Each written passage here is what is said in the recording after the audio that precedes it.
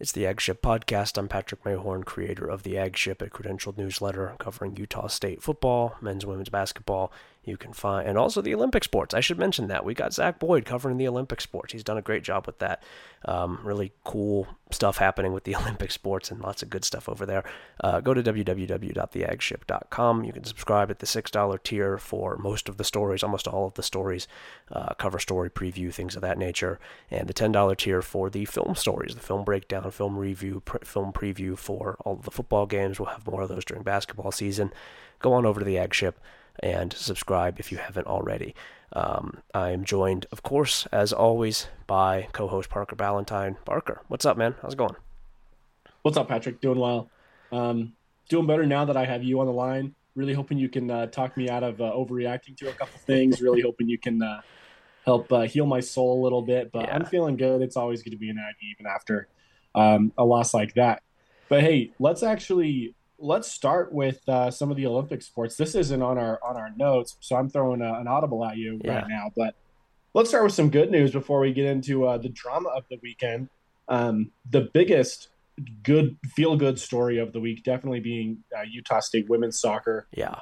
bringing the Cougars up to Logan and just beating them. BYU was the number one team in the country at the time, and Utah State looked awesome. They got the 1-0 win. That was a great way to start the weekend for sure. That was super, super fun. Yeah, that is that BYU women's soccer program is traditionally just excellent. Like you said, number one team in the country coming in. And Utah State and head coach Manny Martins gets really a signature victory for the program. They've been building towards it. They've not really had, they've had success against BYU. I think he's 2-0-1 against the Cougars, if I remember correctly. But Yep, 2-0-1. this is a marquee victory and then some. You beat the number one team at home. To be able to play the number one team at home is awesome. I'll always love to see those in-state matchups, as we talked about before. Just it was really, a lot of the stuff that has been key for the soccer team for, a while now. They have a really, really strong defense, especially back at in goal, and they played excellent on that side of the field. They blanked BYU, and then Summer Diamond, the freshman who just keeps making plays, keeps making things happen with a beautiful left-footed goal from just outside of the box for what was eventually the game winner. Just a huge win, huge win for that program. Really happy for them that they got this done. They have been close several times to pulling off upsets like this, and they were finally able to put it all together. They got a great crowd for it. Just a really feel good moment for that program, and something that I think they've deserved. I think they were due for something like this, and they get the result that they've been looking for. Yeah, absolutely. Summer Diamond, the freshman phenom, She's is so definitely she is really, really good. She's definitely the star of this show. She deserves all the spotlight after this win. But I also wanna throw a shout out to Manny Martins as well. Yeah. Manny Martins coaching the women's soccer team. He's a guy that's going to be overshadowed by your Craig Smiths, your Ryan Odoms, your Blake Andersons. Men's basketball and football head coaching hires. But I mean, if you look at this hire, Manny Martins was about as good a hire as you can make. Yeah. And absolutely just a home run hire. Manny Martins has been fantastic really since the day he stepped on campus. And like you said, they've been kind of working towards this marquee victory since he's been here. All of that success, all of that hard work definitely culminating in this win this weekend. But yeah, Manny Martins is an absolute stellar coach, and it was a great hire. Real shame that kind of stuff gets overshadowed and to other sports, but Manny Martins is about as good as they come. Yeah, for sure. And I'll shout out, I don't want to mispronounce her name, the goaltender, I think it's De'Ara Walton. If I'm saying that wrong, please let me know. I want to get her name correctly. I don't see an immediate pronunciation guide just on a quick Google search, but she has been excellent. She was absolutely tremendous in this match. Graduate goalkeeper. She had a season high 6 saves. She stood on her head. She was fantastic. 23rd clean sheet of her career. She's in sole possession of first place on the team's all-time shutout leaderboard. It just she's a star as well. Her and Summer Diamond really led the way. Just an awesome win. Really, really an amazing outcome for that team, and like I said, one that they really deserved. So shout out to Manny Martins, shout out to the Olympic teams. Great stuff. Very, very good to see that. And some good news for the Aggies on a weekend that otherwise, in the marquee sport, didn't go great, I would say. We're going to talk here about the result on Friday. Air Force 39, Utah State 21. Utah State responds after a pretty brutal start. Really could not have started worse. They started this game down 29-0, and they won the rest of the game 21-10. But the issue for this team is, as it has been, they won the last 41 minutes 21-10. They lost the first 19 29-0. You just can't do it. You can't have it. We talked about it with the Iowa game. It has been an issue. It remains an issue, and it was the number one thing that first, as you just look at this game on a whole, it's just not starting well. They were not ready to go once again, and they really got blitzed by a very good, very impressive Air Force team. Yeah, I mean, there's a lot of different ways you can look at this game. Not really any of them are good, to be completely frank and to be completely honest about how this went. Yeah. But really what it comes down to, from the most broad perspective and from, the 10,000 foot view, what this really comes down to is rule number one when you play the Air Force Falcons is don't start from behind. They will make you pay if you do that. That is the cardinal sin when playing the Falcons. Utah State gave them 22 points in the first quarter, and it was 29-0 before the Aggies even decided to start playing football. Yeah. That's just something you would have to be playing just about perfect ball from then on to even make it competitive. And I think they did, towards the end of the game, make it seem competitive, but there's just not enough football if you're going to spot these guys 22 or 29 points. There was obviously a lot of details that went wrong, but when it comes down to it, that's just, you're not going to win football games against Air Force if you spot these guys points. It's just not going to happen. You can't play from behind against these guys. Yeah, you get Utah State had in this game 9 drives. That's the way that it is against Air Force, and especially in a situation where you're not really getting off the field, not really getting a lot of stops, and you start the game with 3 plays, 0 yards and a punt, 2 plays, negative 14 yards and a fumble, 4 plays, 14 yards and a punt, 4 plays, 52 yards and an interception, 5 plays, 24 yards and a punt. That's it. That's it. You can't, more than half of the possessions did not end with anything productive. 2 of them ended with turnovers and set Air Force up in pretty good field position. The second one, Air Force just churns down the field, but those quick change moments are incredibly difficult on a defense playing against the triple option. You're exhausted, and Air Force is more than happy to play into that. And Utah State wasted too much time. You just don't get that many minutes in this sort of game. You don't get that many snaps, and down the stretch, Utah State is able to, like you said, reconcile it a little bit and pull back within a respectable range. But even just in the fourth quarter, Utah State makes it 39-21, and then Air Force just ends the game. There were 8 minutes left. There were almost 9 minutes left. It was 8:43 when Air Force took back over after Utah State scores its third touchdown, and the Aggies did not see the football again. Air Force ran 13 plays, 59 yards, and burned 8 minutes and 43 seconds off the clock. That's what they do. That's how they get you. And by the way, this is the Air Force game plan, and they did it. Yeah, it's been like this for forever. They're very good at it. New clock rules, no one benefits from the new clock rules as much as the Falcons. I think for the most part, the new clock rules, the clock runs basically more similar to NFL style. For the most part, that makes a small, negligible to small difference on games.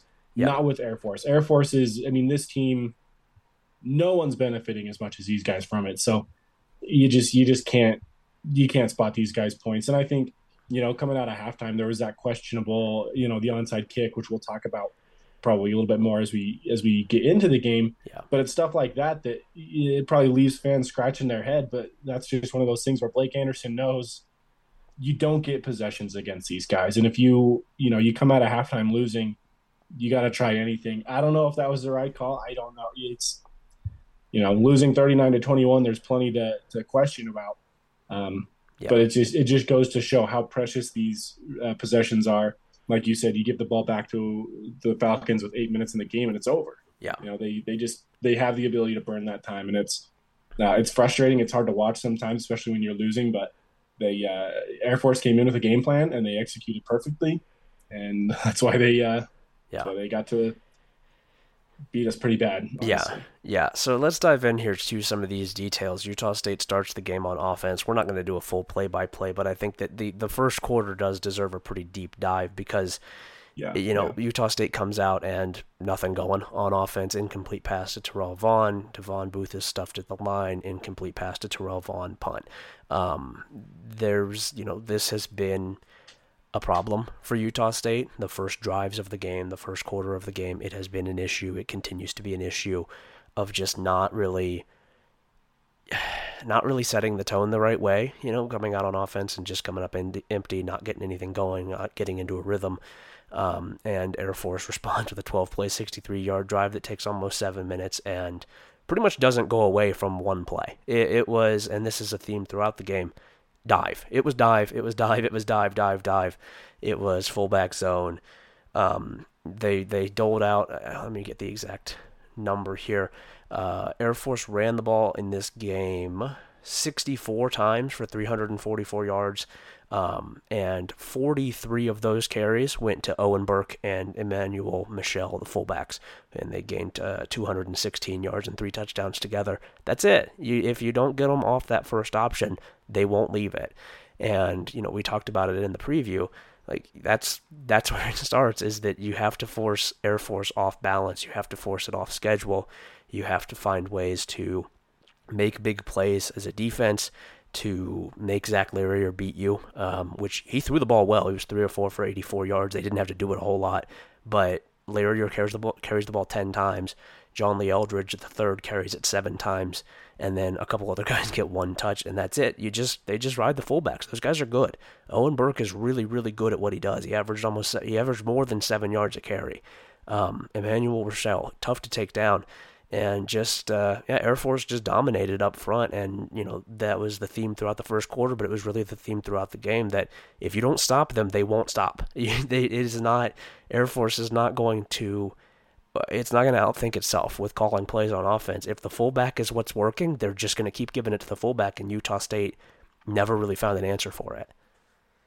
Air Force they're very disciplined on the field. Their coaching staff is very disciplined. Whatever's working, they're going to take it. They're not going to get more creative than they have to. Yeah. And you're absolutely right. Utah State's first quarter was terrible. That has become a theme, unfortunately, throughout the entire Blake Anderson era.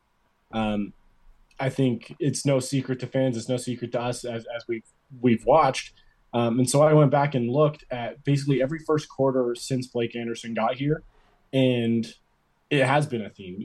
Utah State has scored first in the 30 games that Blake Anderson has been here. Utah State has scored first 11 times. Yeah. And in the first quarter, Utah State has been outscored 131 to 240. Yeah. Just an absolute hallmark of this Blake Anderson era is not being able to start games efficiently. That's been a huge issue. And keep in mind, during that time, the Aggies are 18-12. Yeah. The Aggies have been pretty good throughout that time. In games that they do score first, those 11 games, they're 9-2. Yeah. So this is a really good team. But if you look at that first frame, 131 to 240, you would not guess that this team has a winning record, and they do. And in fact, that first year that he was here was dominating. I mean, these teams have been really quite good. Yeah. Bowl eligible the 2 years that he's been here, but just really becoming a huge problem that the Aggies just can't come out of the game ready to play. And I don't know what it is. It's offense, it's defense. Even looking back to the Idaho State game, I'm not uncomfortable with the fact that Idaho State has 4 touchdowns, but they scored on their first drive, which is a little bit concerning. And, Blake Anderson was 2-0 against the Falcons coming into this game, now 2-1. Knowing how slow Blake Anderson's teams start, that's actually very shocking to me. Because of the way the Air Force plays. They like to take a lead. They like to sit on it, as we saw this past weekend. And that seems like a game plan that Blake Anderson's teams would be very susceptible to. He has had success against the Falcons before, uh, but that finally catches up to him in this game. Blake Anderson's team again comes out very flat, offensively and defensively, and these guys just take a lead and they sit on it. That's what they do. So really a huge issue that I think is bigger than just this one game. And again, I hope I'm not overreacting. And I went back and got the numbers to kind of talk myself out of overreacting, but I really do think this is becoming an issue that we've all noticed. Yeah, and there's there's a thing to it. There's a couple of different ways to look at this on either side of the ball. Offensively, I think I think there are fair arguments to make about the play calling not being as much, as advanced, as impressive, as dynamic as you would want it to be on Absolutely. those traditionally scripted drives.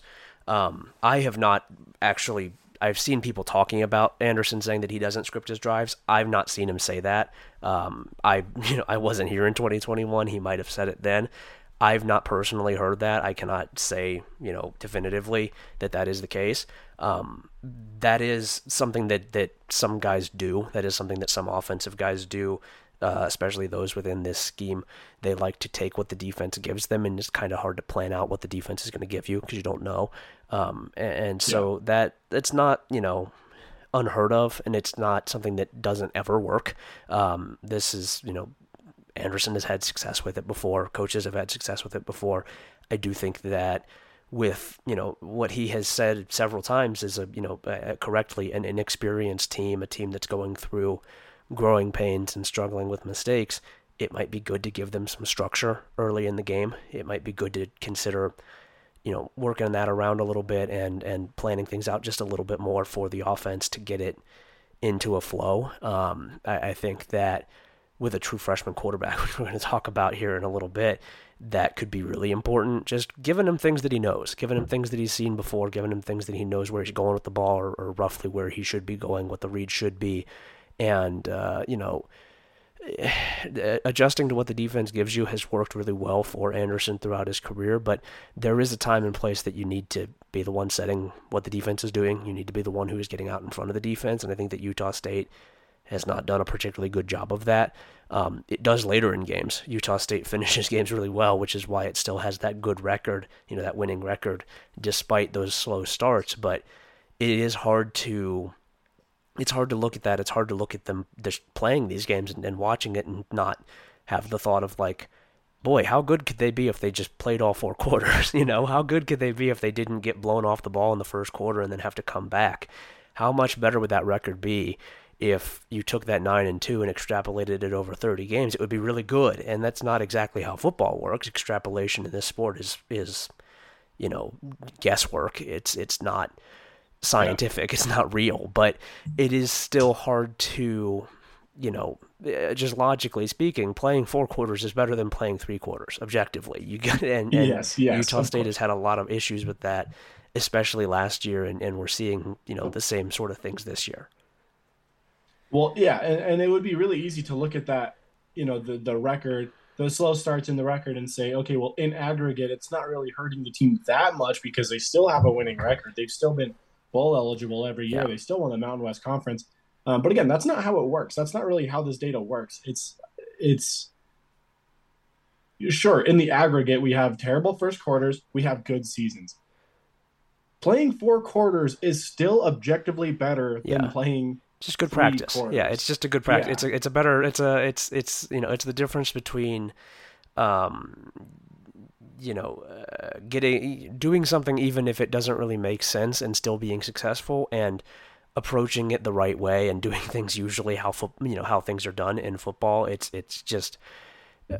It's better to play four than three. It just Yes. is. We're I think we're even maybe complicating a pretty simple thing here, which is just that even if the approach is successful of coming back, of winning the game later on, it's just good practice to not do that. It's good practice to not put yourself in that situation. There's never ever in football a circumstance where it's better to be behind than in front. That's not how it works. You want to have the lead. That's better in football than not having the lead. Yeah, and it doesn't take long to find really concrete evidence of that. I think this game this past weekend against Air Force is a great example of that. I mean, let's be honest. This is something that we haven't said yet in the entire show, which it goes without saying. But let's get this out there. Air Force is really, really Yeah, good. I that line. let me be clear. Yeah, Air Force is fantastic. both of those Um, lines, man, are nasty yes, fronts that they have. Maybe the best I have ever seen at Air Force. I think they're going to go a really long way this season, and it does merit saying that. I have not. I've not seen an Air Force team this complete. I'm still worried about their secondary, but other than like Fresno State, I don't know who in this league is going to take advantage of that because those lines are so good. yeah, no, Air Force is fantastic. But again, do I think that they are this much better than Utah State? Do I think that they're a 39-21? Do I think they're that much better? It's tough to say. I mean, obviously the evidence would say yes because that was the score, Yeah, but I really do think Utah State is a better team than this, and a lot of it comes down to playing that first quarter. I really do think that if Utah State plays 4 quarters the way they played 2, 3, and 4, this game goes very, very differently. yeah, Air Force still very well might come out on top. They are really good, but Utah State, this could be a one-score game. yeah, And so it doesn't take long to find evidence of, hey, playing 4 quarters is better than 3. yeah, So, enough about that. We're stating the obvious here. What about that? And one thing about that first quarter that was so painful and that really contributed to such a slow start was the elephant in the room. Let's get to it. yeah, The quarterback play. yeah, Another pattern I think that we have seen since Blake Anderson has been here is maybe some indecisiveness at that quarterback position. yeah, Maybe some disappointment. Again, I'm trying to. It's hard to say that there has been much disappointment when again we've had good teams. We won the Mountain West Championship, but this has been a question mark for a while now. It was a question mark in 21 with a recovering Logan Bonner versus Peasley coming. In that quarterback battle came well into the season. It was a question mark last year with a much less healthy Logan Bonner who. I let me be clear about this as well. Logan Bonner is a fantastic quarterback.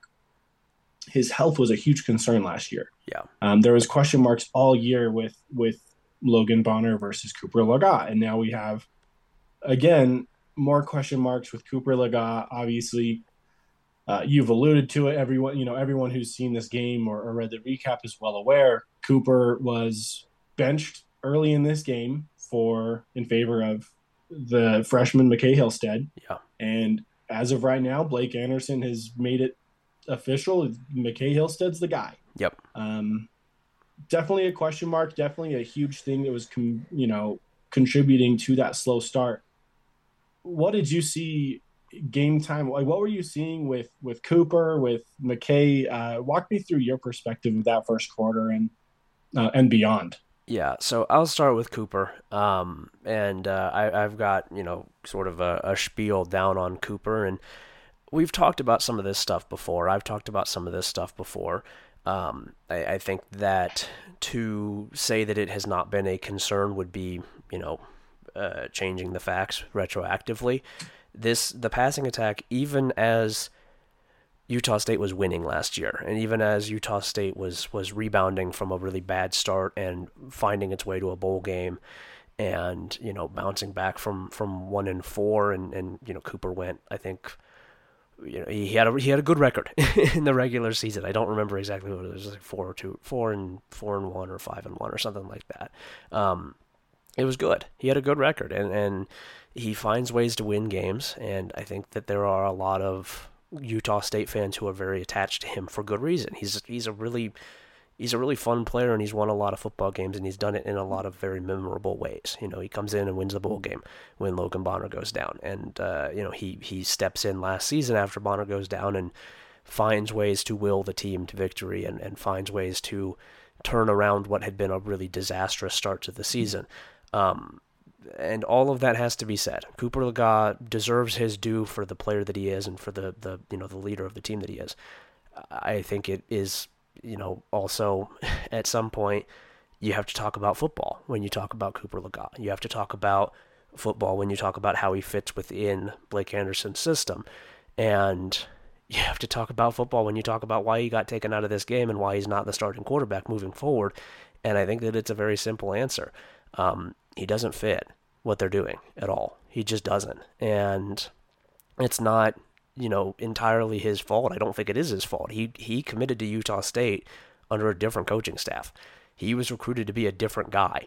And he's always been a different guy. Even in high school, he was not this player. He was not an air raid quarterback. He was not an air raid adjacent quarterback. He is he's a playmaker. He's a guy who can extend plays. He can, make plays with his legs. He can find ways to make things happen, but he was not a gunslinger in high school. He was not somebody who's executing this ridiculous high-octane passing attack, spreading the ball all over the place, hitting routes on time. He's not a rhythm thrower.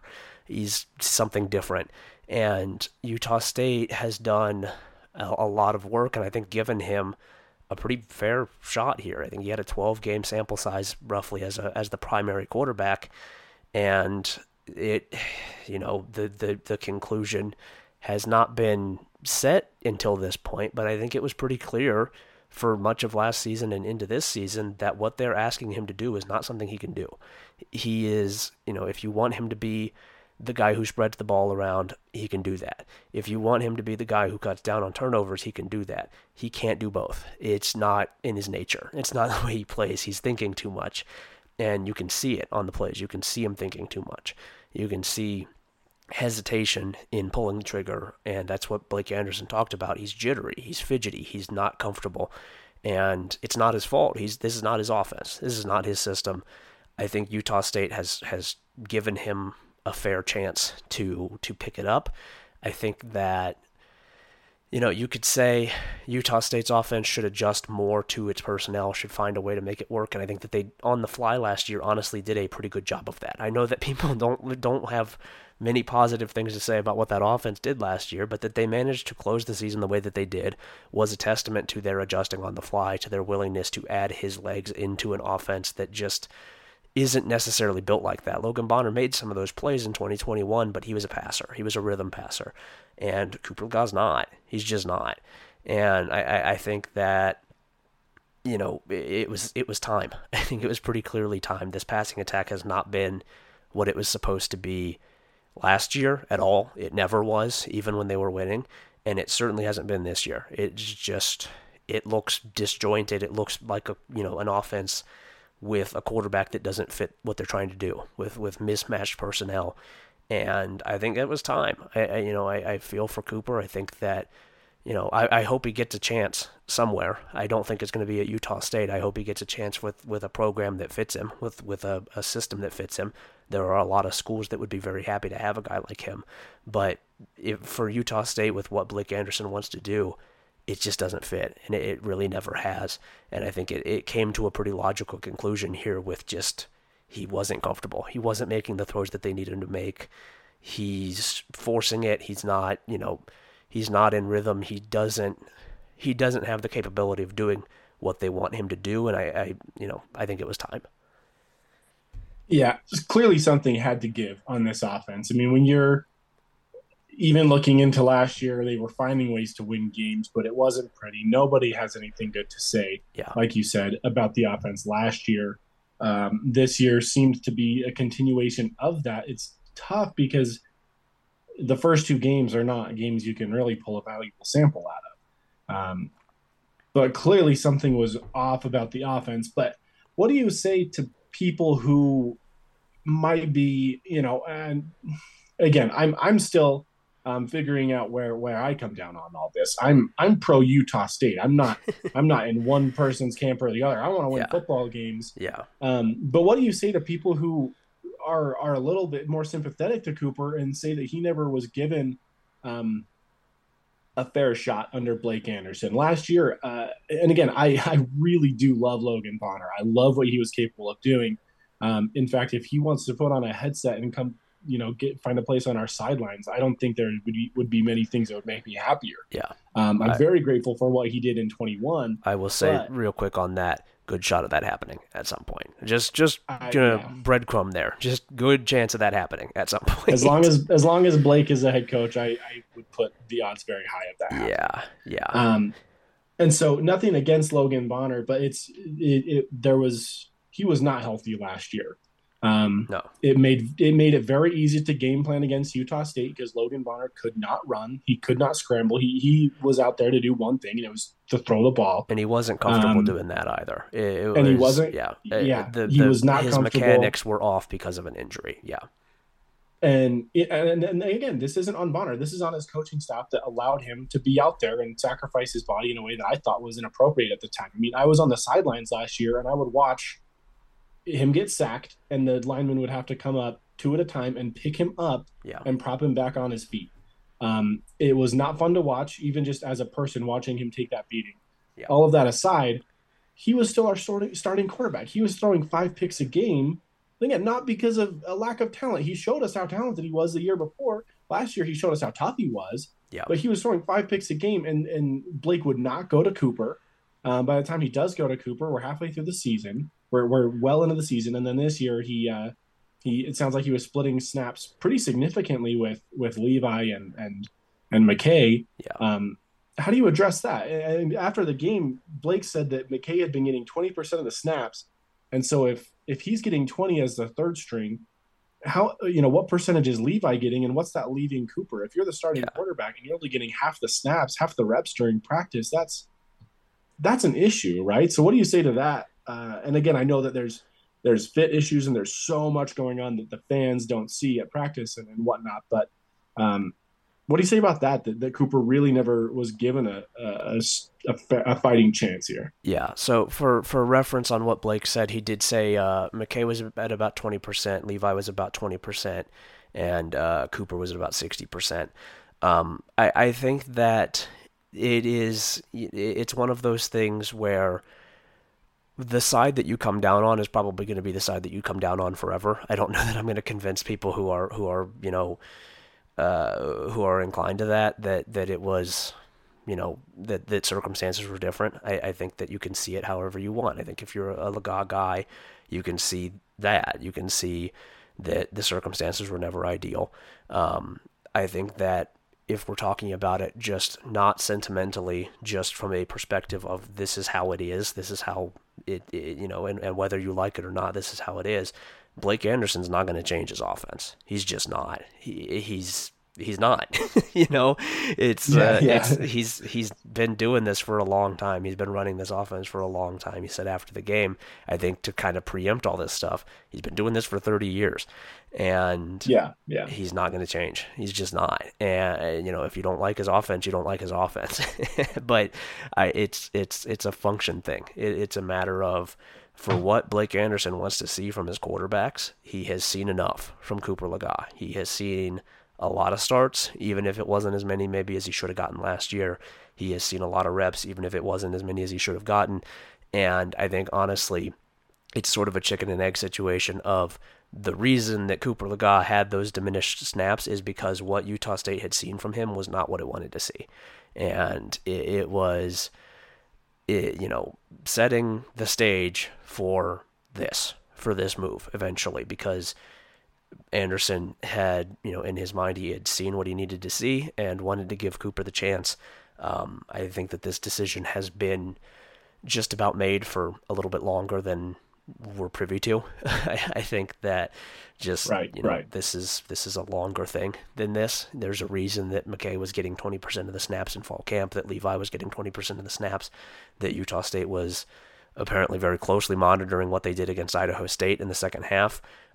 They've been considering this because Cooper, to a point, he is who he is. And I think that they were looking, the number one thing that they were looking for this offseason and into this season is, can he be somebody else? And the answer is no. And is that fair to Cooper? I don't think so. It stinks. It stinks. It's a bad situation for the kid, and you feel for him. It's tough. He's like I said, he was recruited by a different staff to do a different thing, and he was thrust into some situations that were really difficult with replacing injured starters. But football is football, and like you said, the number one priority is winning football games. And if they don't think they can do that with Cooper, there's no reason to play it out. There's no reason to let it linger for the sake of trying to get, the fairest possible result. If you don't think he can do it, you don't think he can do it. You can't, you can't toss out a quarterback who you don't believe in. And it's pretty clear that Utah State doesn't believe in him and hasn't seen what it wanted to see to have that faith. I think it gave him a shot this season to see what he could do. He didn't make the throws that they needed him to make against Iowa. Concerningly, I think didn't really make them against Idaho State either. And that was it. If he comes into this game against Air Force and doesn't look doesn't step up, doesn't handle it, they were going to make a change. Blake said as much, and the leash was short. And I know I can say confidently, I know this. Cooper was aware of this. It's not like he was blindsided. He knew that this was a possibility, and it just didn't work out. And sometimes, football isn't fair. It is what it is, and you can feel bad for the guy personally. But if Utah State wants to win football games, I think it would be, honestly, at this point, pretty hard to argue that Cooper Legas is the guy to do that at quarterback, just for what they want to do, for the way that Utah State wants to win. He's not it. He's not the guy. And you can argue against the way that they want to win football games, but I don't think you can argue against the fit. It's just not there. Right. And time will tell in very short order. We'll talk about this later this week, but the JMU coming to town is a big one. So time will tell very quickly. And the other note on that is, for better or for worse, this is all on Blake. Yep. He made the decision in the offseason. He's got all three hats on too. It's not there's the quarterback's coach made this call. That's him. It's him. It's him. He made the decision to not bring in an offensive coordinator. So he's the offensive coordinator. He's the head coach. He's the quarterback's coach. Like, it's all on him. So for better or for worse, I mean, he knows he's got skin in the game. Yeah. And I will also say, I mean, it's clear. This should be clear to fans. It's obviously not, by the way that some fans talk. And I think we have a pretty good fan base, honestly. I mean, that's clearly biased, but there's obviously more going on. I mean, it is not fair to Blake to say, oh, well, he was, Cooper was pulled after just just one drive or two drives or whatever. It was just a fumble in the interception. Obviously, that's not true. There's so much more going on. Cooper knew it was a short leash. Yeah. And I will say, I mean, I am very excited to see what McKay can do. Far be it from me to wish to see Cooper have success in another jersey, but the transfer portal does benefit kids like this. He was recruited to a different program. Yeah. And you know what? If he does decide to transfer, I think he's, at this point, everything would indicate that he's leaving on good terms. He better work hard for the rest of the season and do whatever he can to make us successful. But at the end of the season, if he makes a decision to transfer and go take his talents to a team that can fit his style of play a little bit better, that's great. You know what? And as long as it's, even Andrew Peasley, when he's not playing Utah State, I'm rooting for the kid. Yeah. So, transfer wherever, preferably outside of the conference. But, I do want to see him have success. But first and foremost, I want to see Utah State have success. Yeah. And I do think as much as you like Cooper, as much as he's a winner, McKay, I think, is the guy. And I do think jumping Levi in the depth chart to McKay was huge for me. Yeah.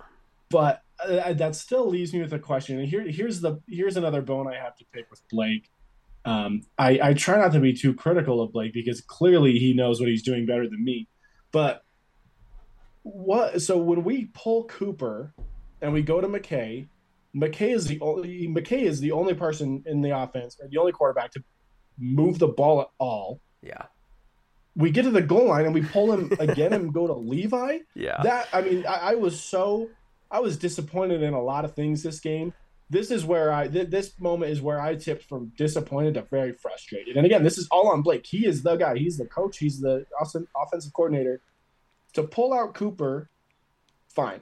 Probably should have been done.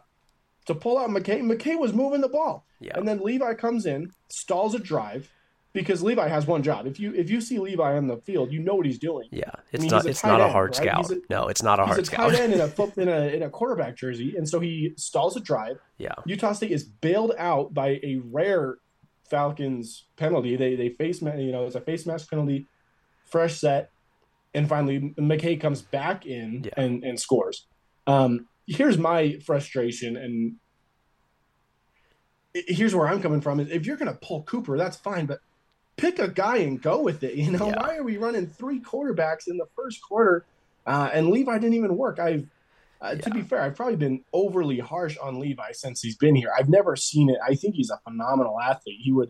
He really, he's a fantastic athlete, but I did not understand that move. It didn't work. What was going on there? Yeah, I mean, I think frankly, just sight unseen with Levi, I think we have seen enough to say this pretty comfortably. Utah State does not know how to use Levi Williams. They do not. Utah State has tried a lot of different things, and none of them have worked with Levi Williams. I think he is another guy who just functionally does not fit within what they want to do. It just doesn't work. He's an easy scout, like I said.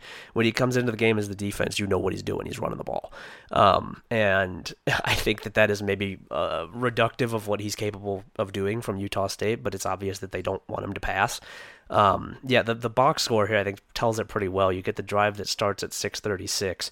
Defense had just gotten its first stop of the game, got off the field. I thought looked pretty good on that drive. Anthony Switzer comes in and they get a stop. We're going to talk about Switzer a little bit as well. But Utah State sends McKay out there, and you get 7-yard gain, 4-yard loss with a penalty for 15 yards, so first down. McKay runs for 18 yards, Davon Booth for 5 for 7, 1-yard loss. This is now down at the goal line. They're on the 10. From the Air Force 10, second and goal. McKay complete to Davon for 9 yards, and then they take him out of the game for Levi. Third and goal from the 1. Levi 0-yard rush. Terrell Vaughn, negative 3-yard rush. They bailed out by the face mask. Levi, negative 1-yard rush. Levi incomplete to Terrell Vaughn. Hillstead goes back into the game. First play is a screen complete to Terrell Vaughn for a touchdown. You just don't need to do it. You just don't. It's getting too cute with it. Just ride the hot hand, and I think that. I hope that it's a learning point, that it's a lesson that you don't need to make it more complicated. This offense, the last thing that this offense needs right now is to be making things more complicated on itself, is to be overthinking itself. Just go with what works, man. What works has been hard to find, and once you have it, you don't need to mess with it. I think let sleeping dogs lie with this offense. If it's working, just do it. And it was working with Hillstead. It was. They were running the ball pretty well on that drive. There was a threat to pass. There was a threat to do the quick pass. Air Force was backed up a little bit. Just stick with it, and they did for the rest of the game. McKay didn't leave the field again, and it worked. The offense looked better, finally. but just don't do it. Just don't. It's not worth messing with. The potential benefit is not there. Yeah, I think there's an added frustration. We talk how valuable possessions are against Air Force. Yeah. Well, the same can be said about plays. You don't get that many snaps a game against Air Force. Yeah. And so to see Blake just waste, was it 5 snaps for Levi, 6 snaps? Let's see, 1, 2, 3, 4 snaps, and they were all either losses snaps, or incomplete passes. Yeah. 4 snaps for negative total yards in a game. I mean, that's precious time. You're not getting to the red zone often against these guys. McKay got you there. I think there was some added frustration there because it was ridiculous to see that. I was like I said, I was very frustrated with that. I think I was, like I said, disappointed in a lot of things, very frustrated in that particular drive. It sounded like the announcers wanted to come out of the booth and strangle him. They were so mad. Turbo was just furious, just trying to talk through it. This just doesn't make sense to me. He was as diplomatic as he could be about just a disastrous situation. Turbo was by far the best part of that game, and I remember watching that part. And Turbo he's getting fired up as a running back. He's like, give the running back the ball. And he's also frustrated as not necessarily a closet Utah State fan. He kept it very professional, I will say, but. He's sitting there. He's watching his former team just flail. He has his affiliations. The ball to the running back, and it's like he's got this double barrel rage that he was trying so hard to suppress, and he was all of us in that moment. Like, take Levi out, put McKay in, give the ball to the running back, and score. Like, this is ridiculous. So, Turbo was fantastic. Turbo was great. That was my biggest frustration. My last note on Hillstead that I will say. And I'll sing his praises all day long. But the one note I would say is we've seen this before with a third string quarterback. I mean, Lagat, in fact, was a third string quarterback when he went in the bowl game last year. Yeah. It's worth noting that opposing teams don't scout the third string very heavily. Yeah. And that can often play into our favor, play into the, McKay's favor. He will be scouted more heavily going forward, clearly, as a starting quarterback. There won't be much film at first, but that's just a note that I'll throw out there is he probably wasn't scouted very heavily. Good quarterbacks make teams pay for that. I mean, it would be very easy as a third string to go in and kind of squander that opportunity or, third string for a reason. Yeah. McKay did a fantastic job of taking advantage of that, but I will say, good chance that Air Force was not watching a lot of film on McKay going into that game. Yeah, and it goes both ways because, you have Air Force not really watching him, and they have good reason to do it because he hadn't played all that much, and he was getting, third string snaps. He was splitting second string snaps with Levi in practice, and so it does cut both ways of teams can prepare for McKay more, but McKay can prepare for teams more as well. It's a limited a limited playbook for him right now. He's only seen so many things. He's only done so many things, and so Utah State has to have that. His learning curve has to be quicker than the learning curves of defenses that they're going up against. It's a pretty simple equation there. Utah State's line has to be going up quicker than the defenses that they're going up against. And if you have a good quarterback and if you prepare him the right way, you can still do that. You're not with like Michael Penix at Washington. You're not catching anybody by surprise. They know what you're going to do, and he's good enough to make those plays anyway. That's what you need to do. Logan Bonner was not catching teams by surprise. There were 25 years worth of tape on him at that point by the time he was playing at Utah State. It was not a surprise what he was doing. Looks like Logan Bonner, sure enough. And it's about execution at that point. I think that is fair in the context of this game. I do want to talk about what McKay did here a little bit. I'm going to write a film review on it. I'm going to write a feature on it this week.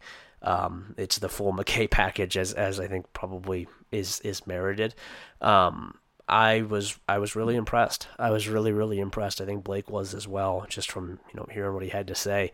There were some throws that he made. There were some mistakes he made. He took 4 sacks, and I think some of those were on him. Some of those were on the offensive line, which was shaky. I think the worst offender came out of the game after 5 snaps, and Ralph Frias. I would be surprised if you see him again this year because he's just not quick enough to play that position. But he made some mistakes in setting protections. He made some mistakes you would expect a true freshman to make. He missed some guys who he would have liked to hit.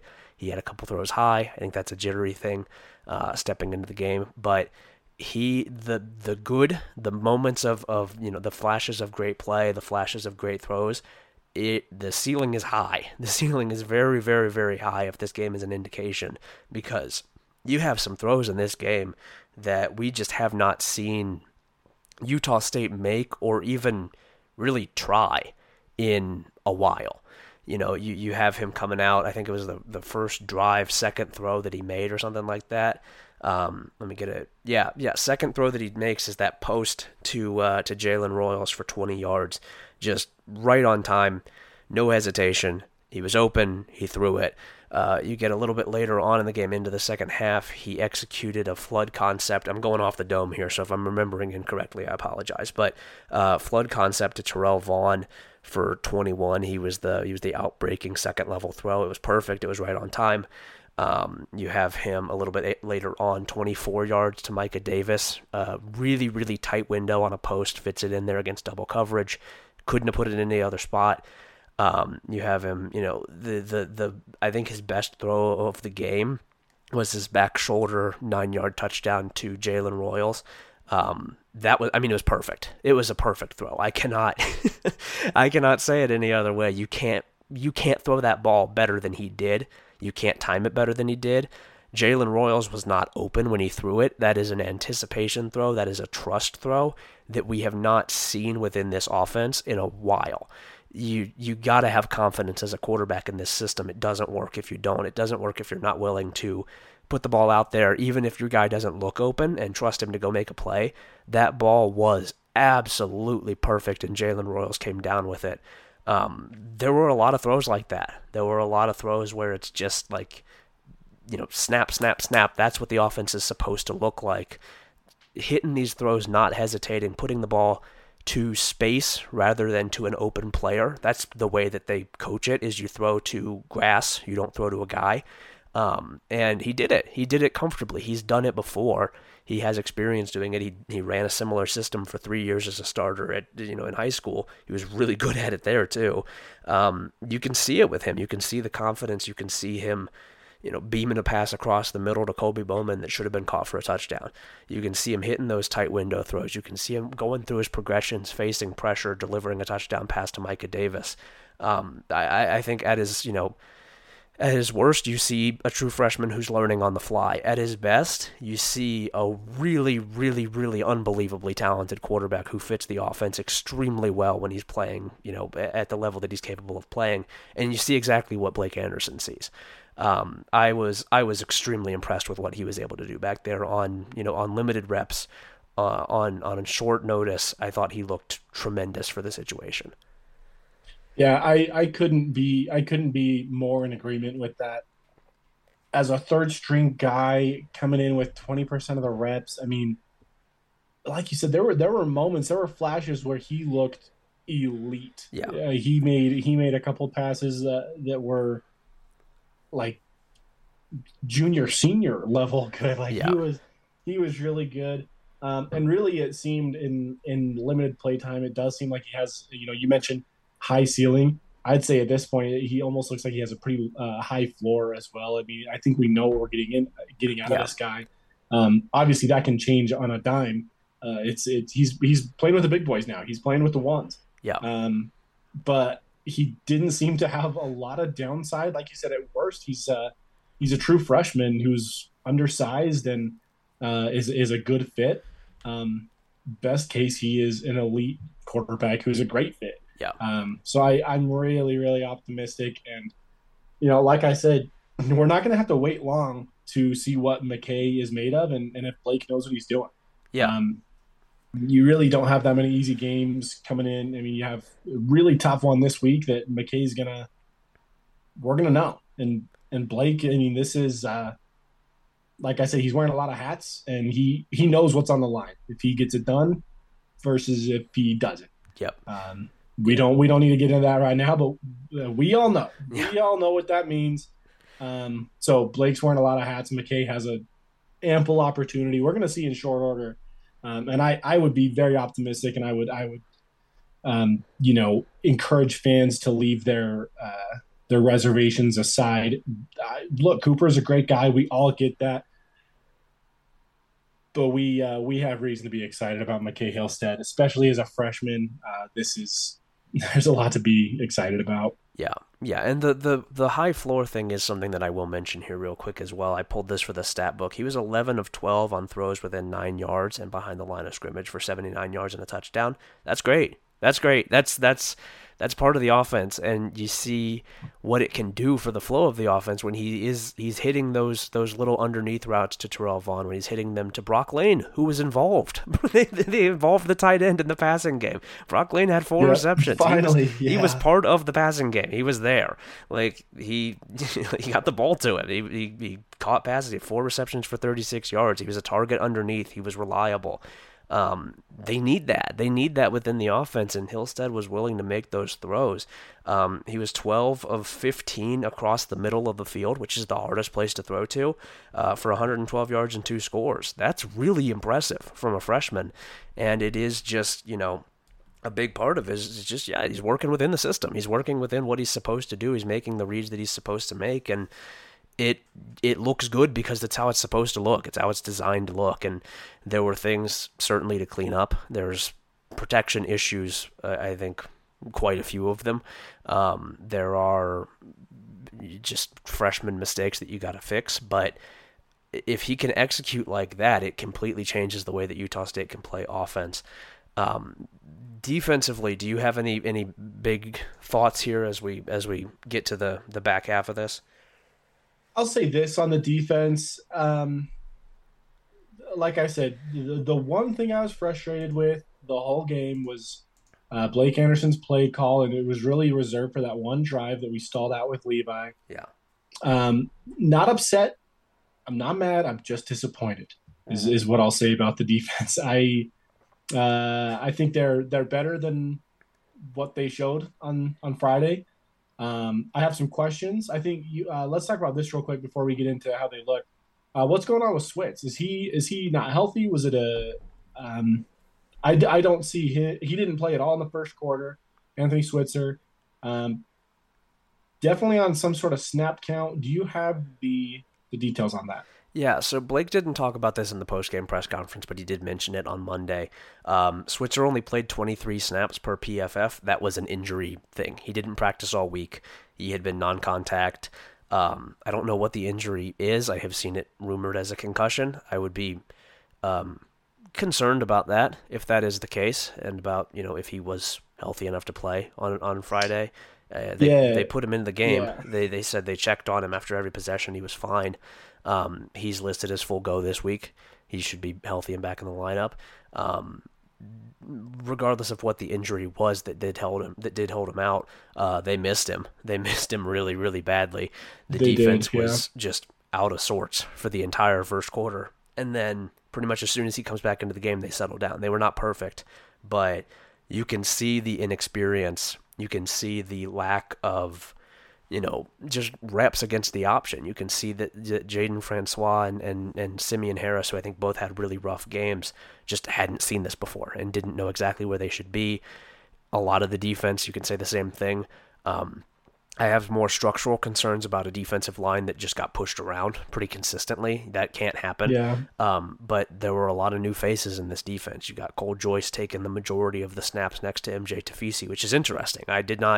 I thought it would be Gavin Barthiel, but it looked like it's Cole Joyce moving forward, at least in this game. You got guys throughout the defense who have not seen this before and just weren't really ready to go. The physicality was not where it needed to be. Switzer helped them calm down, but it was disappointing. It was disappointing, I think, with the physicality. It was disappointing with the discipline. The tackling was not what it had been. This was not as strong a performance from the defense as it had been against Iowa, which was the comparison point for trying to stop a powerful downhill rushing attack. And Air Force obviously does things very differently. Air Force's rushing attack and offense is unique on this schedule and unique in college football, but it's still just there were inexperience and mistakes and missed tackles and a lack of physicality that was certainly disappointing, and I don't think can be attributed entirely to a lack of Anthony Switzer. Having him on the field made a big difference, and not having him on the field made a big difference, but he's not the only. It was not the only thing there. There were just missed tackles that you can't have, mistakes that you can't have. Yeah. So as far as Switzer goes, I really hope that he was ready to play and 100%. If it was a concussion, I'm really questioning Blake's judgment to let him out there, because that seems like one of those things where it's either he's in or he's out. Yeah. So I'm a little bit concerned there. Hopefully he's okay, just from like as a person. I hope he's ready to go. Yeah. But certainly you could see the difference when he's on the field and off the field. So I hope he is ready to go this week. But yeah, I mean, the good news about this game and this defense is that this game's behind us. That really is, when it comes down to it, that's the good news. Yep. They mentioned it on the broadcast. I mean, these guys have been taking time out of every practice to prepare for the option. A, it didn't work. B, it's a waste of practice time. Now we can move on and put that behind us. Air Force is one of those teams. I think we've probably mentioned Air Force leading into this, almost on every show, because they're a team that will haunt you until you play them. Yeah.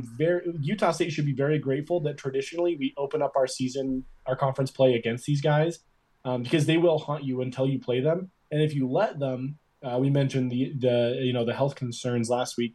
If you go in and you're not prepared, it is a game that you're a little bit prone to maybe get injured. Yeah. Thankfully that didn't happen, but this is a team that can haunt you before and after they play you. I think at this point we can avoid the being haunted afterwards. We can move on, but man, I'm just glad it's over. Utah State needs to be able to put this one behind them. Like I've said before, we have a tough one this week. The conference is wide open, but there are some tests that we're going to have in this conference. So just got to move forward. I don't really know.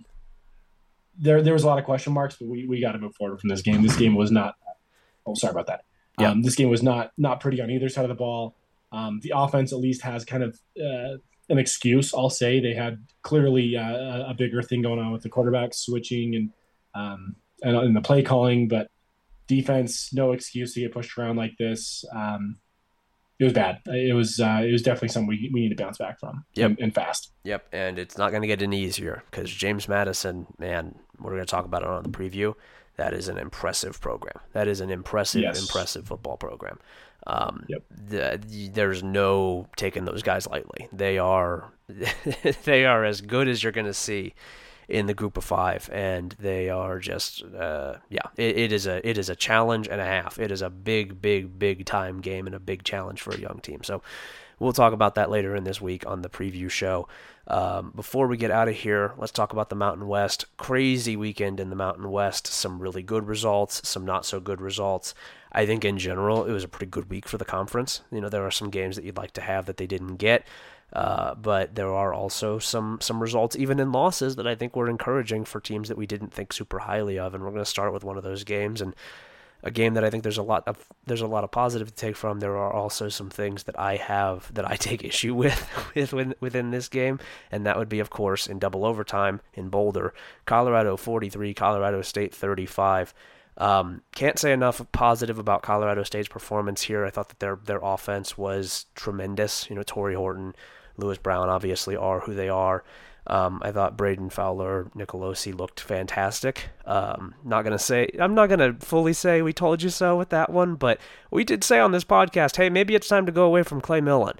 Probably was time to go away from Clay Millen about 9, 10, 11 months ago. But what are you gonna do? They've done it now, and he stepped up in a big way. My issue here is just that Jay Norvell blew this game. Jay Norvell could have won this game, and he didn't want to. He chose not to, with taking the ball out of his team's hands, with playing extremely conservatively, basically in the last 2-3 minutes of this game, and Colorado State lost for it. That was a bummer. That was a real bummer. They should have won this game, and their coach took the opportunity away from them, really. Yeah, the Rams were on the verge of basically, I don't want to get carried away, but a program-defining win. At the very least, a season-defining win. Yeah. And they snatched defeat from the jaws of victory. It was frustrating for sure to watch the end of that game. I will say, this can go both ways, but I will say Colorado State got up for that game. They were ready to play. Yeah. The thing about that game though is, can you replicate that? Can Colorado State put that target on every opponent? There's no way. No. There was clearly some emotion going on in that game that they can't replicate. Colorado State, that was the most competent Colorado State I've seen maybe ever, at least in years. It's been a minute. For the first, other than the last 2 minutes in the double overtime, they were. That was the most efficient offense we've seen. The defense was tough. So that would be concerning as a Utah State fan. But again, I don't know that they can get up for that every week. That kind of emotion it's exhausting. So a lot to be excited for for Rams, the Rams fans. Tons to be excited for. Definitely disappointing to lose that game. They had it. They should have won the game. Yeah. Jay Norvell, as you mentioned, just not in a position to trust his team. And again, can you blame him? Like, they haven't been good yet. They haven't proven anything. Yeah. But yes. He's the coach. He's gotta. Yeah. He's gotta trust the guys. Yeah. Players make plays.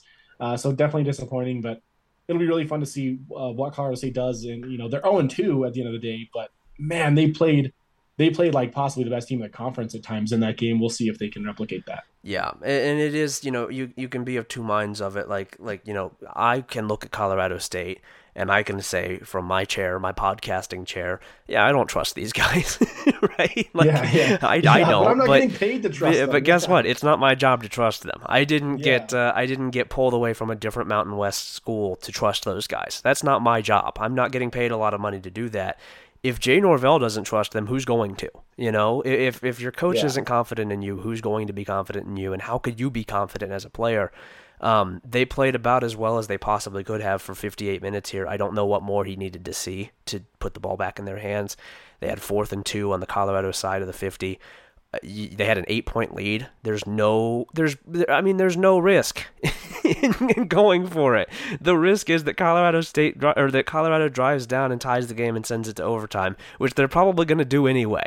If you get the first down, the game is over. If you don't get the first down, it doesn't matter where Colorado gets the ball. You have lost momentum, and this game is going to overtime. It is a, like, you can say, oh, it's a hindsight decision, but like, with how well those guys were playing, give them the chance to win the game. Give them the chance to go out and... It shouldn't have been a hindsight decision. It should have been made at the time. Yeah, Be confident. Look at how good they played. I mean, they were up 28-20 on a ranked team, on a rival. They had been fully up for it. The offense had been excellent. Torrey Horton, Dallin Holker, they had been making plays. Let your guys go make a play. It was 4th and 2, man. It's 2 yards, and it was 2 yards again in overtime when they scored to tie the game, or scored to go down by 1, and had the chance to go for 2 and try to end the game in first overtime, and they kick a field goal. Like, you're going to have to get 2 eventually. The rules of football are such now. Eventually, you need 2. You need a 2-point conversion. If you go to second overtime, you're going to need that 2-point conversion. If you go to third, it's all 2-point conversions. Just get it then. Get it on your own terms and end the game. And if you don't get it, then guess what? You went out on your sword, and it's fine. You weren't expected to win the game. I hated it. I hated taking it away from his players. I felt awful for those guys. I think they deserved more than they got here.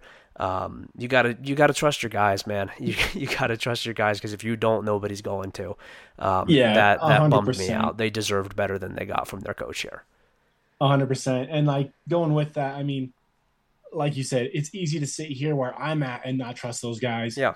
I'm not the one that put the team together. I'm not the one that recruited the guys. I'm not the guys that sat. Who sent those guys out there? Who did that? Who was responsible for those 11 offensive players? I didn't sit in the kids' living room and tell them to come play for us. Hey, who designed the play that would get 2 yards? It's not like trust yourself. Trust your own. You're an offensive guy. Jay Norvell has called a lot of offensive plays. You don't have one that can get 2 yards? Come on. Yeah. So that could be an issue, and that honestly might be something to kind of monitor. Like, if he doesn't trust his guys, that has been an issue. You look at all those close losses last year. It has been an issue. Yep, it has been. And Colorado State is one of those teams, like, they are on the verge of turning a corner. Yeah.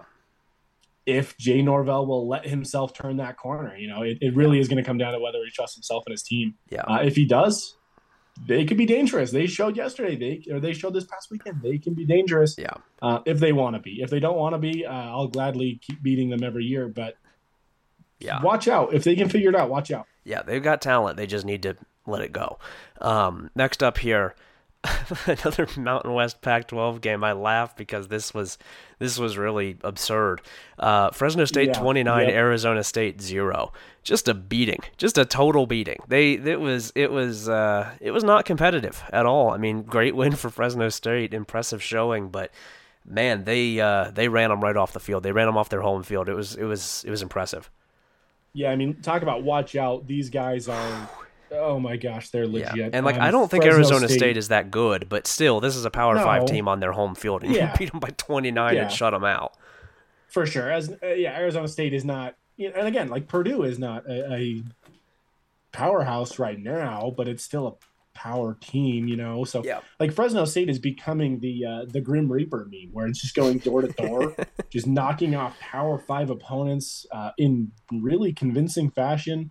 They beat their Power 5 opponents more convincingly than they've beat non-Power 5 opponents. They struggled last week against, was it Eastern Washington? Yeah. So, I mean, Fresno State, the only surprise I have about this game is the fact that they're not ranked in the top 25. That, to me, is a little bit shocking. Yeah. Definitely getting snubbed. I don't know who you take out of the top 25, but, man, these Bulldogs are they're legit. They are – I don't know if I see a loss on their schedule the way I see it now. They're legit. They are going to be fun. So, they're awesome. Next up, UNLV 40, Vanderbilt 37. Vanderbilt blew this here down the stretch. They gave UNLV a free timeout and set up the game-winning field goal. But great win for UNLV. They went out and got it done with a backup quarterback. Good for them. Program win. They needed to get this done, and they did. Huge win. Yep. Like I said with the Colorado game, maybe program defining, maybe not, but certainly something that's going to define this season. Yeah. UNLV has something brewing. Huge win. huge Yeah. win. Should define the season. Really sets a good tone, sets a good pace for the Reds. Again, I'm excited to see what these guys can do too. They're seriously a different beast than they have been in the past, and they look ready to play. SEC opponent, it's never something to turn your nose up at. This was a big win, no matter how you slice it. I don't care that it's Vanderbilt. I don't care. It's an SEC win, huge win for the Rebs at home. Yeah, and I will say just real quick, Ricky White, big time player. That is a big time player they've got out there at wide receiver. He is a dude. Kansas 31, Nevada 24. Competitive. They kept it close. You know what? They had the ball with a chance to tie at the end of the game. There's a lot you could say about what this box score says compared to what the final score says, and that maybe wasn't quite as close as the final score says. But for Nevada, that doesn't matter right now. You kept it close against a good team. That's fine. You know what? You'll take it. This is a lot better than what they did last week. Yeah, if you're Nevada, go ahead and bring on the confetti. This is a win. This is awesome. Hang the banner. Yeah. hang the banner. This is about as good as it's gonna get all season long, unless I see some major changes in that program. But yeah, very competitive. I did not expect this game to be competitive whatsoever. Props to the Wolfpack. Maybe at some point this year they pick up a win and make me eat my words. I hope they do. But yeah, surprisingly competitive. Like you said, if you look too closely, maybe not so much, but props to the Wolfpack. Hang the banner. Let's do it. Yep. Texas 31, Wyoming 10. This was close going into the fourth quarter, and then Texas pulls away late. Wyoming without Andrew Peasley at quarterback. I thought Evan Svoboda handled himself really well given the situation. They just ran out of gas here at the end. It's too bad that they weren't able to pull this out because it was a game into the fourth quarter. It was a game. Yep. I thought they were really impressive without their top guy behind center. They don't have the offensive juice to withstand that sort of thing against a quality opponent like this. Yeah, so where Kansas Nevada was maybe the score was deceptively close, this is the exact opposite. Yeah. This game was a lot closer and a lot more competitive than the final score would indicate. And the fact that Wyoming was able to prevent Texas from even finding a rhythm until the fourth quarter is huge. Yeah. Wyoming is absolutely every bit as good as I think we thought they were coming into this. Missed opportunity to just do the absolute funniest thing ever. But honestly, going into this game, it was tied 10-10 going into the fourth quarter, I believe. Yeah. Awesome. Just awesome performance by the Pokes. Not quite enough to get it done. But I mean, this is a game that Texas is just, they're going to win, right? It's the fashion in which Wyoming made Texas win, just preventing them from getting anything going on offense, really just being pesky and annoying and difficult and strong. A very, very impressive showing. The Pokes are going to be pretty dangerous. And again, with out their starting quarterback. So props to the Pokes as well. Yep, that is a good Wyoming team. A sign of a good Wyoming team under Craig Bohl is that they make it hurt even when they lose, and they absolutely did. This was not a fun evening at all for Texas. Good for Wyoming. They did what they were supposed to do, and probably even a little bit more than that. Impressed with their physicality, impressed with that team. Oregon State 26, San Diego State 9, just nothing going on here for the Aztecs. I don't have a whole lot. I thought their defense played pretty well, honestly, given the circumstances, but just nothing going on here.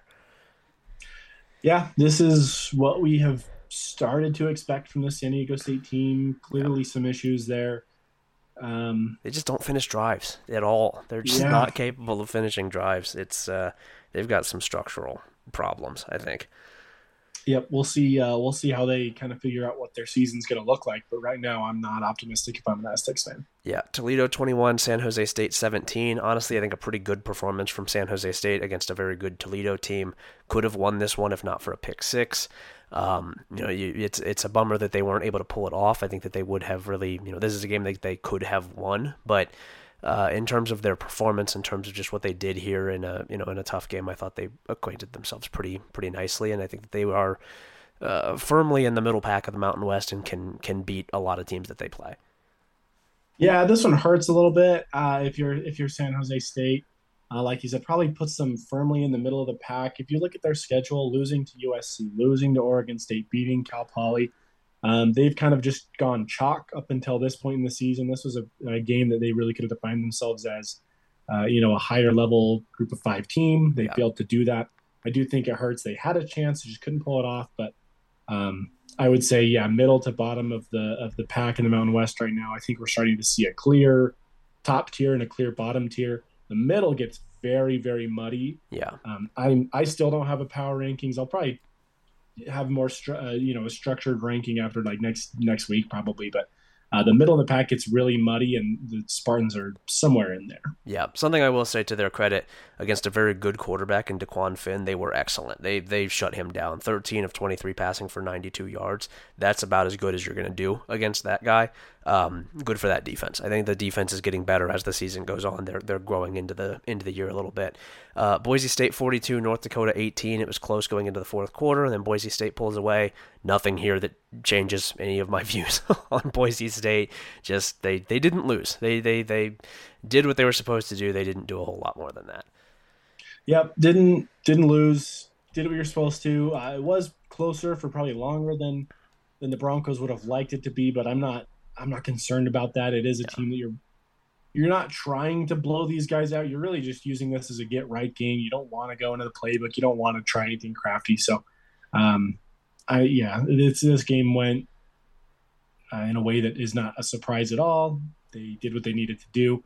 Again, the real test is going to be in the weeks coming up with Boise State. I still think they have some structural issues, but they're also a team that could use this to bounce back and really turn the corner and get back to vintage Bronco form. So We'll see if they can do that. If not, there could be some issues brewing, mid-season for these guys. Yeah, last two here. I don't have a ton of thoughts on either of these. New Mexico State 27, New Mexico 17, and Oregon 55, Hawaii 10. Yeah, chalk. Chalk, not really surprising in either way. Would have liked to see New Mexico do a little bit more in a rivalry game, but ultimately I think the better team won both of these. Yeah, definitely. I have nothing to add on that Oregon-Hawaii game. That's what Hawaii is signing up to do. Get your paycheck, get paid, and come home. Just get out of there. It's fine. yeah. Get paid, stay healthy is kind of the motto of Hawaii's season so far. Yeah. They have not impressed me yet at all. Moving back to New Mexico State.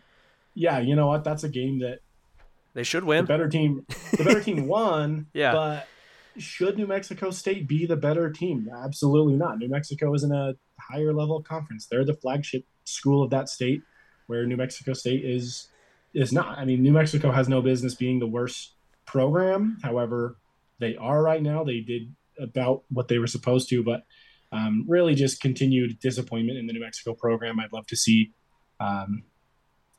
more out of them going forward, whether it's this season or in the coming years. They have work to do. Yeah, I think that this is I would say a look in the mirror game, and we kind of knew that it would be. You're getting pretty far into the Danny Gonzalez tenure here, and he's losing by 10 points to a CUSA team. And Jerry Kill's in year 2 at New Mexico State, and he's done an excellent job there. He's taken them to a bowl game. But what's different there? What's different in Las Cruces that you can't do in Albuquerque? There's nothing. There shouldn't be an advantage for New Mexico State. I think the primary advantage is that they have a better coach. And if you're New Mexico, I think it is very much it's another look in the mirror game. They've had a lot of these. They've had a lot of these where it's just like, what are we doing here? What's the product of these 4 years that you've had building? I think that this is coming to a conclusion pretty soon, I would guess. And I think New Mexico is going to be starting over again. And it's just, it's where this program has been. Really, since they had a couple pretty good years under Bob Davie, they've not been able to rediscover that energy, and they're not in a good place right now, and it doesn't seem like it's getting better. Yeah, it looks like it's just more of the same, rinse and repeat down there. Yep. On the bright side for New Mexico, their hoops finally does seem to be waking up, but that's about the only good thing that school has going for them right now in terms of the flagship or revenue sports. Yeah. Definitely some work to do on the football side of things, and it might mean a coaching change. We will see. Yeah. What they do. Pretty country out there. They have that. They've got the great outdoors. If you just, especially this time of year, it's getting a little bit cooler. Maybe just go for a hike on Saturday. You don't need to worry about what's happening on the football field. That's the best thing they've got right now. Enjoy the outdoors. It's beautiful down there. Yeah. They're getting lots of fresh air and exercise in Albuquerque, and that's about the best you can say about this team. All right, that'll do it for us here, Parker. Unless you have anything else.